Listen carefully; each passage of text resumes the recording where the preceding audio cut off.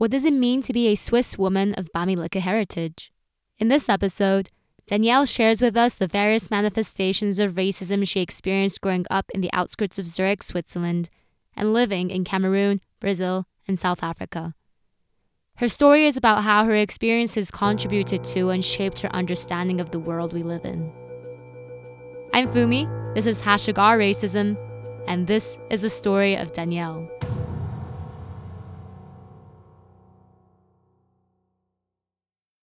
I'm Danielle Isler. I'm a native of Zurich. I grew up in a small village in the outskirts of Zurich, and I was the only black person, like anywhere, everywhere, like in school or in the Meidli-Riege, like this physical sports group of girls. And when I grew up, I knew like from a very young age that I was the other, but in fact I was not the other, I was made the other, and this was really painful for a young black girl. And I would say that a big part or a major part of my life, I really wanted to belong, like to be Swiss, with my Swiss German, with acting Swiss and behaving properly in all possible spaces. Danielle recalls specific moments from school time when she was othered. I would go to a party, like a birthday party of a friend of mine, and it's a pool party. We're sitting in the garden, and then there comes like the godmother of this child who doesn't know that she has a black child or like a child like in school, and she would like say, "Oh, she has, I don't know, Emily. Just take a name. There's a black child in Emily's class. Oh my gosh! Oh, I see that she's really well spoken and they speak about me. I'm like 2 meters away. Ah, she behaves good. She's not like, these African children." And they will talk about me as if I would be like a statue, for instance, and like observe me like an experiment, like a mouse in like a cage. Another example was like in class where the teacher asked, I had a very racist teacher, and I was a child, I could not really understand that she was racist. And she would not give me any roles in the theater. I really loved theater. I loved the stage. And I was like, my hand was up. Oh, this role. Oh, this. She would give me like the smallest role. And like, it was like fun to her to see me suffering. And it was very painful. Or once I remember when she asked in the class, who is Swiss here? And then everyone was raising the hand. And she was like, no, Danielle, you're not Swiss. You're black. And everyone was laughing. It took Danielle years to unlearn and free herself from the dominant societal expectations that her existence would need to be justified by being the good one, quote unquote. I started to reflect on strategies or my coping mechanisms, on my beliefs or my belief systems, and on all of that.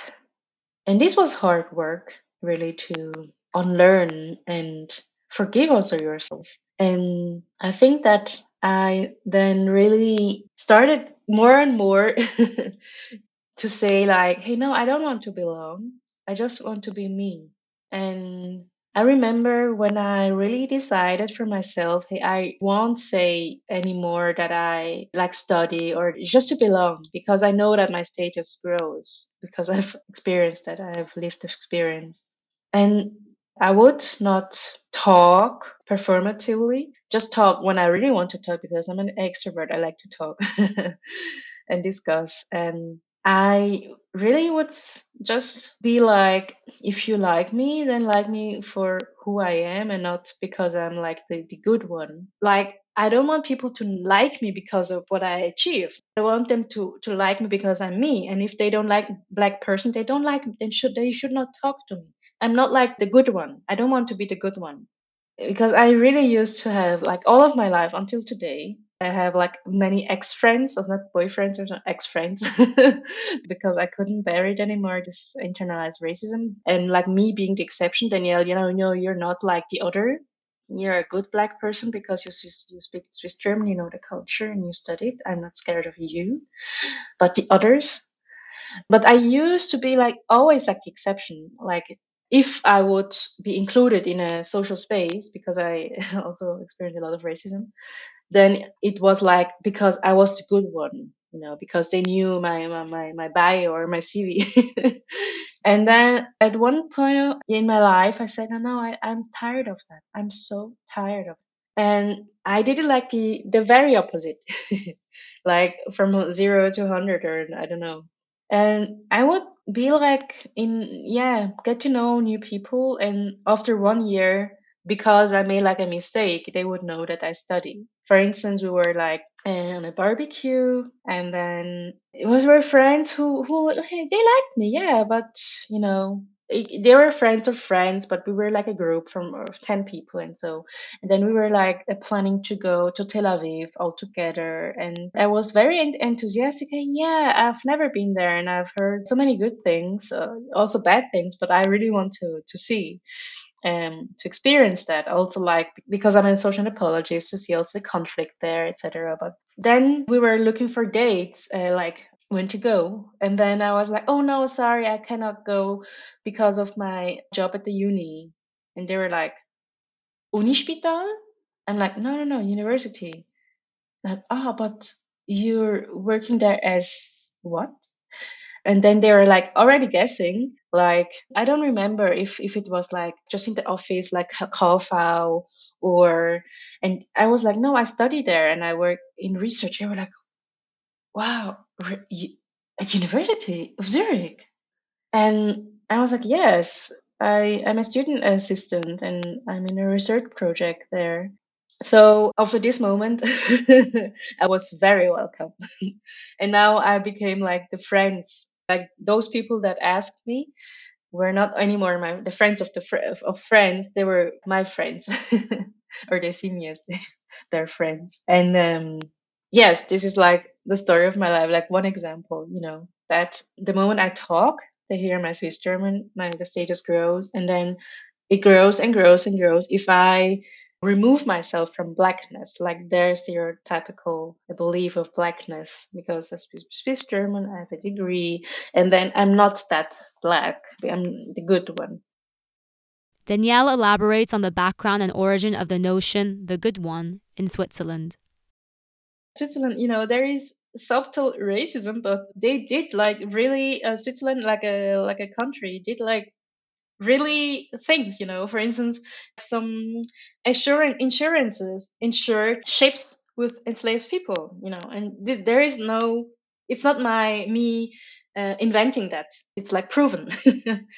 And Switzerland has a racist legacy and a colonial legacy, and yeah, slavery, etc. And we see it also in the songs, or the games we played. We played, for instance, there. Wer hat Angst vor dem schwarzen Mann? Who is scared of the black man? In kindergarten, also in high school, like in the school class, in the curriculum, it was not like outside. No, who is scared of the black man was this game, and then we had to run, and I didn't understand it until maybe 20, that it was.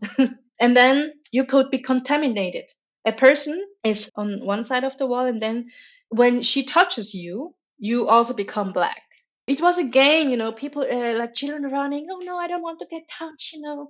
And there's the lyrics of the songs we sang in school, they were racist.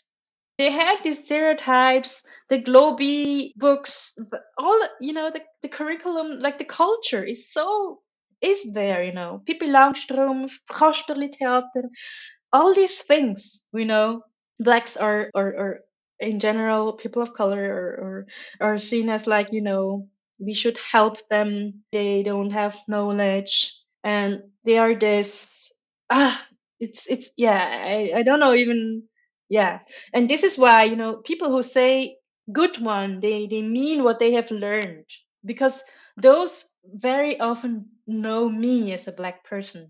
I'm the only black person they interact really. Maybe they say hello to I don't know who is black, but I'm the only black person they interacted like more than 30 minutes or even longer. Based on her own experiences, Danielle reflects on what it means to be Swiss. I think that to be Swiss goes along with many things. So it's the language. like in the German speaking part, like Swiss German, without accent, with a Swiss German accent, and race, of course, being white, and surname. I think that these three things are like the most important things, because you can be like, you're white, you speak fluently Swiss German, but your name is Petrovic, for instance, because you have like heritage from Serbia. And this person could even like cheese, go hiking, but it's not because the name, the surname is also very important. And this is like still like the definition, I would say, today, like the broad definition, like when people talk about it, like the discourse, But for me, being Swiss is the person who identifies as Swiss.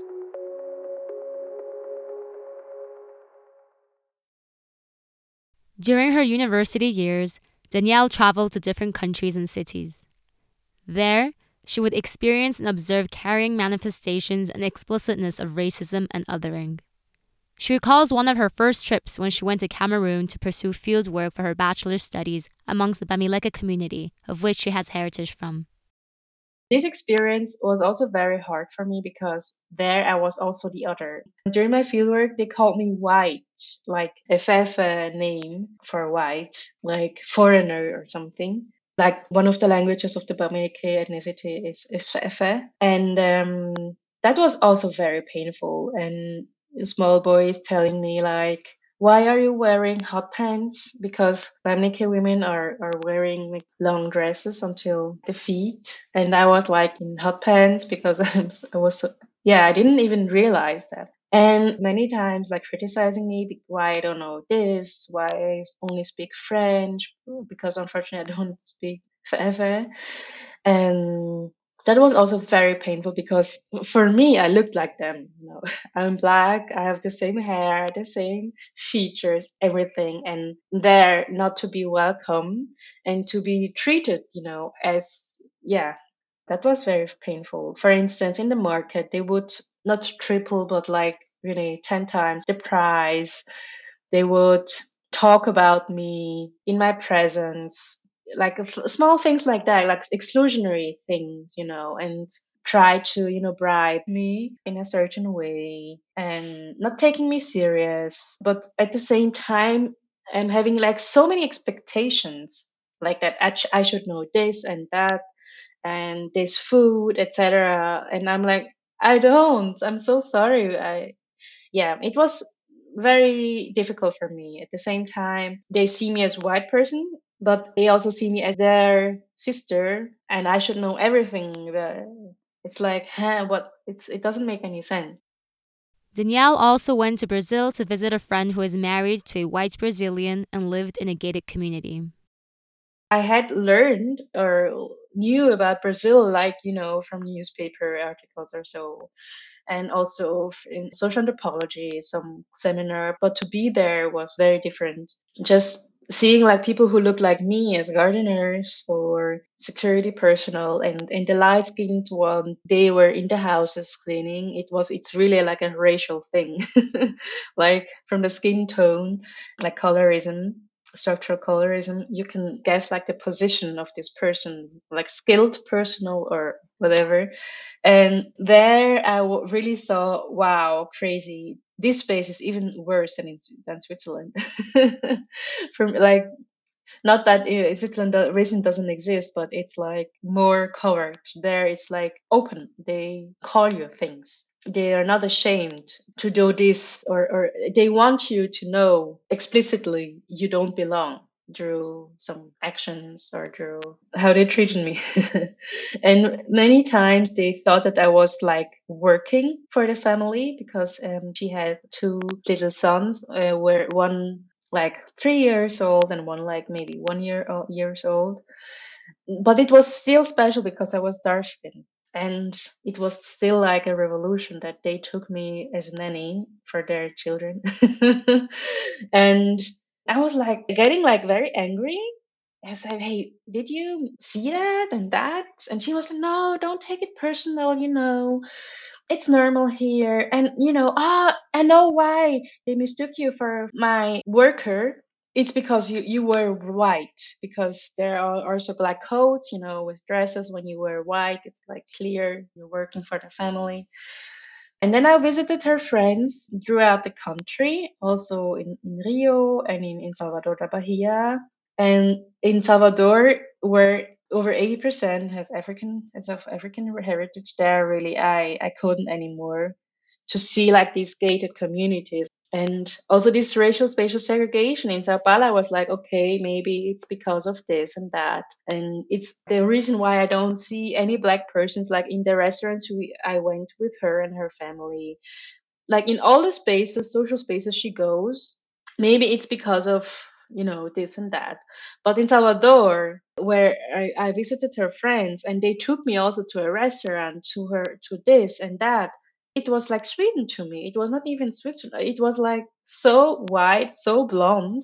Not that it's negative, but it's like crazy to see black people who, yeah, in the streets. It could be like Bamako or something, like an African city, but then you're in a restaurant and it's Europe, and everyone looks at you like you're a ghost because it's so uncommon to see a dark skinned person also eating there. And also there, when they see me, of course, they could guess because of my, the way I walk or something, that maybe I'm a foreigner, but they're not really sure. But my status still starts very low. And then I talk, and then, oh, she's a foreigner. And then they know Western Europe. Oh, wow. And it's always that I start somewhere and then maybe I grow, and then I have to perform or do something, and doing nothing will probably keep me there. Or yeah, of course I can also just wear expensive clothes, but this is also like a way of performing a class or something. Afterwards, Danielle went to Cape Town, South Africa. I went there to do an internship at the University of Cape Town at the Michaelis Gallery. I was like the intern there. And there, like, for me, it was like even worse than in Brazil. I thought that Brazil was the peak of overt racism. Like, they want you to know, I dislike you. I don't want you here. Please don't come again. This is a white space. They want you to know that, overtly. And Cape Town is the peak for me. And there it was crazy. I had like a studio, I rented a studio, and as a Swiss person, I can, of course, because of how capitalism works, and I can afford to live in a white area there. And it was crazy because I was the only person living there. It was near the Michaelis campus. Very, yeah, it was not bad, like not very posh, but it was, I would say, proper. And then I would, for instance, walk with like 5 liters of water on the left side and 5 liters of water on the right side. And I'm standing in front of the building, and there is a white person. He's seen me like at least 15 times. He knows that I also live there, but he wouldn't let the door open for me. He's like literally 2 meters in front of me. He could wait 2 seconds, but then he looks at me like to tell me, I've seen you, but I won't just let the door open that you can go. And then I have to, put the water on the floor and then looking for my keys and then open again. This was like regularly, like small things like that. Or I would say hello, good morning to a person like in the building. And then the person would look at me and not say anything. They don't perform, I didn't hear. They look at you, I heard, but I won't respond. Or what I also experience very often, like I go to a restaurant and they would give me the seat like next to the toilet, but the restaurant would be empty. And I wanted this restaurant because of the view, because I was a tourist there and I wanted to see, and it was very nice, like the landscape is very nice. And I would fight with them to be able to sit at the veranda to have the view. And that was very crazy. And they were like, no, it's not allowed to eat there. And I'm like, but I see people eating there. Oh no, because it's an exception. I have to ask the manager. And most important is like this were black people saying that, because or colored people, the colored community who work in these restaurants telling me, because it's not like they are racist or whatever, but it's their job. They can be kicked out or lose their job if they don't, because there are really also studies that there is a white flight also, like in restaurants or like social space like that, that if they see that white people, the white community, that black people are coming often to this restaurant, they will change the restaurant because their identity is not anymore the same. And because, yeah, it's like these black people can also afford to go here.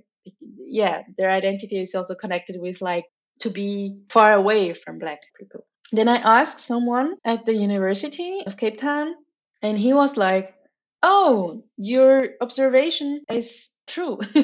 We do that." And I also used to work in a restaurant, and I almost got kicked out because I was doing resistance and seating the black population and the non-white population where they wanted. And they gave me like warnings, and I cannot lose my job. I need the job to fund my studies. Danielle's exposure to racism in different contexts throughout her life, aimed both at herself and others, ultimately led her to pursue her PhD to better understand why the world is as it is today. I'm really highly interested in to looking into whiteness because I want to really reverse the gaze. And what is the cause of my fears and of my experiences and of the experiences of people who look like me, or the others who don't look like me but are not white? And the pain, the trauma we experience from a very young age, that's terrible. That's really terrible. It's not possible that a 3-year old knows that this child doesn't like me because I'm black. Not because my name is Danielle, but because I'm black. A 3-year old can already see it. There are studies that shows that children already from at the age of 2 or 3 know, okay, this was because of the skin color of my features or whatever, not because of me. And when I see black children today, especially like in like some outskirt communities or villages, I still feel bad for them because I know what I experienced. And maybe it's a bit better in the city, in the city of Zurich, where it's more international, but it's still there. I also heard about stories of black children experiencing really hard racism, really. And it's traumatizing. It's really traumatizing. And the worst part of it is like it won't get much better. And you can pay yourself maybe like out of this very hard racism only like with Swiss German, with your education, etc. Like things like that, because you move away from blackness, but still you will experience it. And it's also very hard that this is like the thing that will save you a bit from this very overt racism.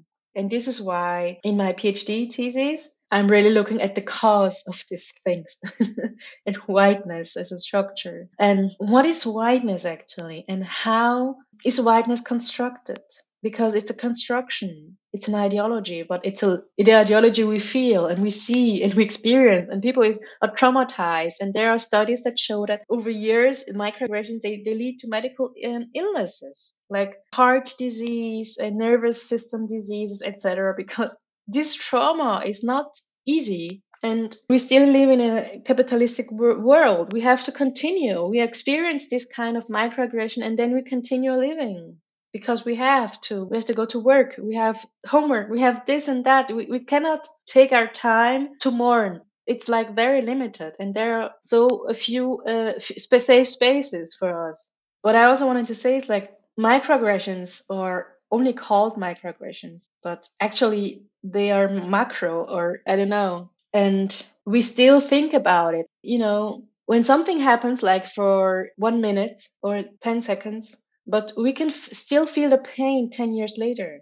When someone calls you the N word, for instance, it's like 3 seconds, but the consequence, like the pain you feel, can be lifelong. That's also the unfair things. The things that happened for the oppressors were like limited in time, But for the oppressed people, it can be a lifelong unlearning or healing or whatever, a lifelong thing. But for them, it's like, what? You're still talking about what happened in kindergarten. It was only children, please. Come on. They were 8 years old. They didn't know better. They had racist parents. Come on. Get over it. No, it's not that easy to get over it because the pain you feel, it can determine your life. Danielle points out the importance of nuance and the necessity to think intersectionally when addressing issues around racism. What I said, like in this podcast, I often said blackness or whites or people of color. Of course, it's not like I don't want to reify and the things. Of course, there is also white trash. You shouldn't forget that. And there's capitalism. There is gender. There is also homophobia, etc. There is not one whiteness, and also there are different shades and like shades like in terms of like hierarchies and other shades in terms of who is not anymore white. A person from Iran going to South Africa is not white, but this person like in Iran, this person's people there also have like blue eyes or something, or brown or blonde hair. I also met people like in Cape Town who have Aryan heritage, but they are not white there, they're Arabic. But if they go to Brazil, they're white, because I have friends in Brazil who have their surname is Abdallah, for instance, or something like an Arabic, but they are white there. This is also like it also depends on the geography, etc., and it also moves. It's not like a fixed category. I'm also way more privileged than other Black people because of my surname, my diplomas, the languages, also the skills I have, like the Western skills I acquired. I'm way more privileged. I cannot talk for all Black people. My experience is maybe one of the most privileged experiences in Switzerland. I don't know. I cannot say because in my home, I spoke Swiss German. I spoke French. We had a computer. I was Western. The education was Western. Maybe I'm one of the most privileged Black person. Yeah. I just want to point out it's much more complex than we talked here. Against the background of her experiences, Danielle has the following to say on what she thinks it takes to be anti-racist. Anti-racist is like not an identity. That's very important. It's a doing. It's the actions that are anti-racist. It's not like I'm anti-racist. My name, for instance, will not change, Danielle, but being anti-racist is a doing. It's not like, oh, I'm now because I read 20 books. I know it. Maybe you know some things, but you're only an anti-racist if you're acting. Well, like the moment you're acting an racist, you're an anti-racist. But then you continue walking, and then you're still Danielle or whoever. This is what I want to say, like especially like to the more privileged communities who are listening, that allyship is not an identity; it's a doing.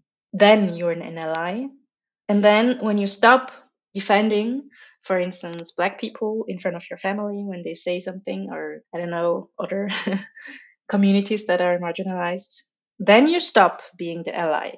It's a doing, and it's a lifelong thing. It's not, oh, I defended so many people. I have given money to 20 organizations. No, it's a lifelong thing.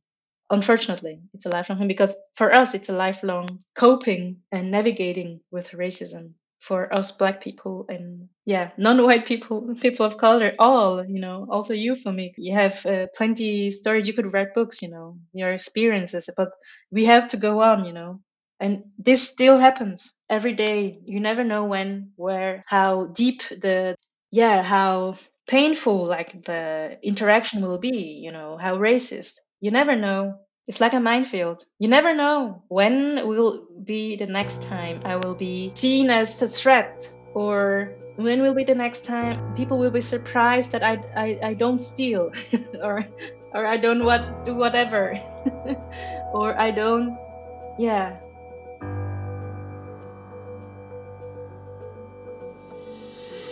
You can find more information about whiteness as a construction, as well as other articles, books, and videos Danielle recommends people to take a look at on racism on our website, www.ourcontext.org. You can also find the transcript of this episode on our website in English, French, German, and Italian. If you have a personal story to share, reach out to us on our website, Instagram, or Twitter. You can find us by typing in #our_racism. This is Fumi and #OurRacism. See you next month on October 5th.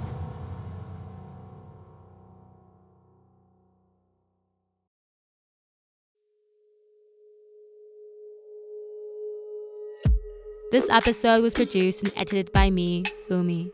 Music by Pete Morse, Crescent Music, and Fugu Vibes.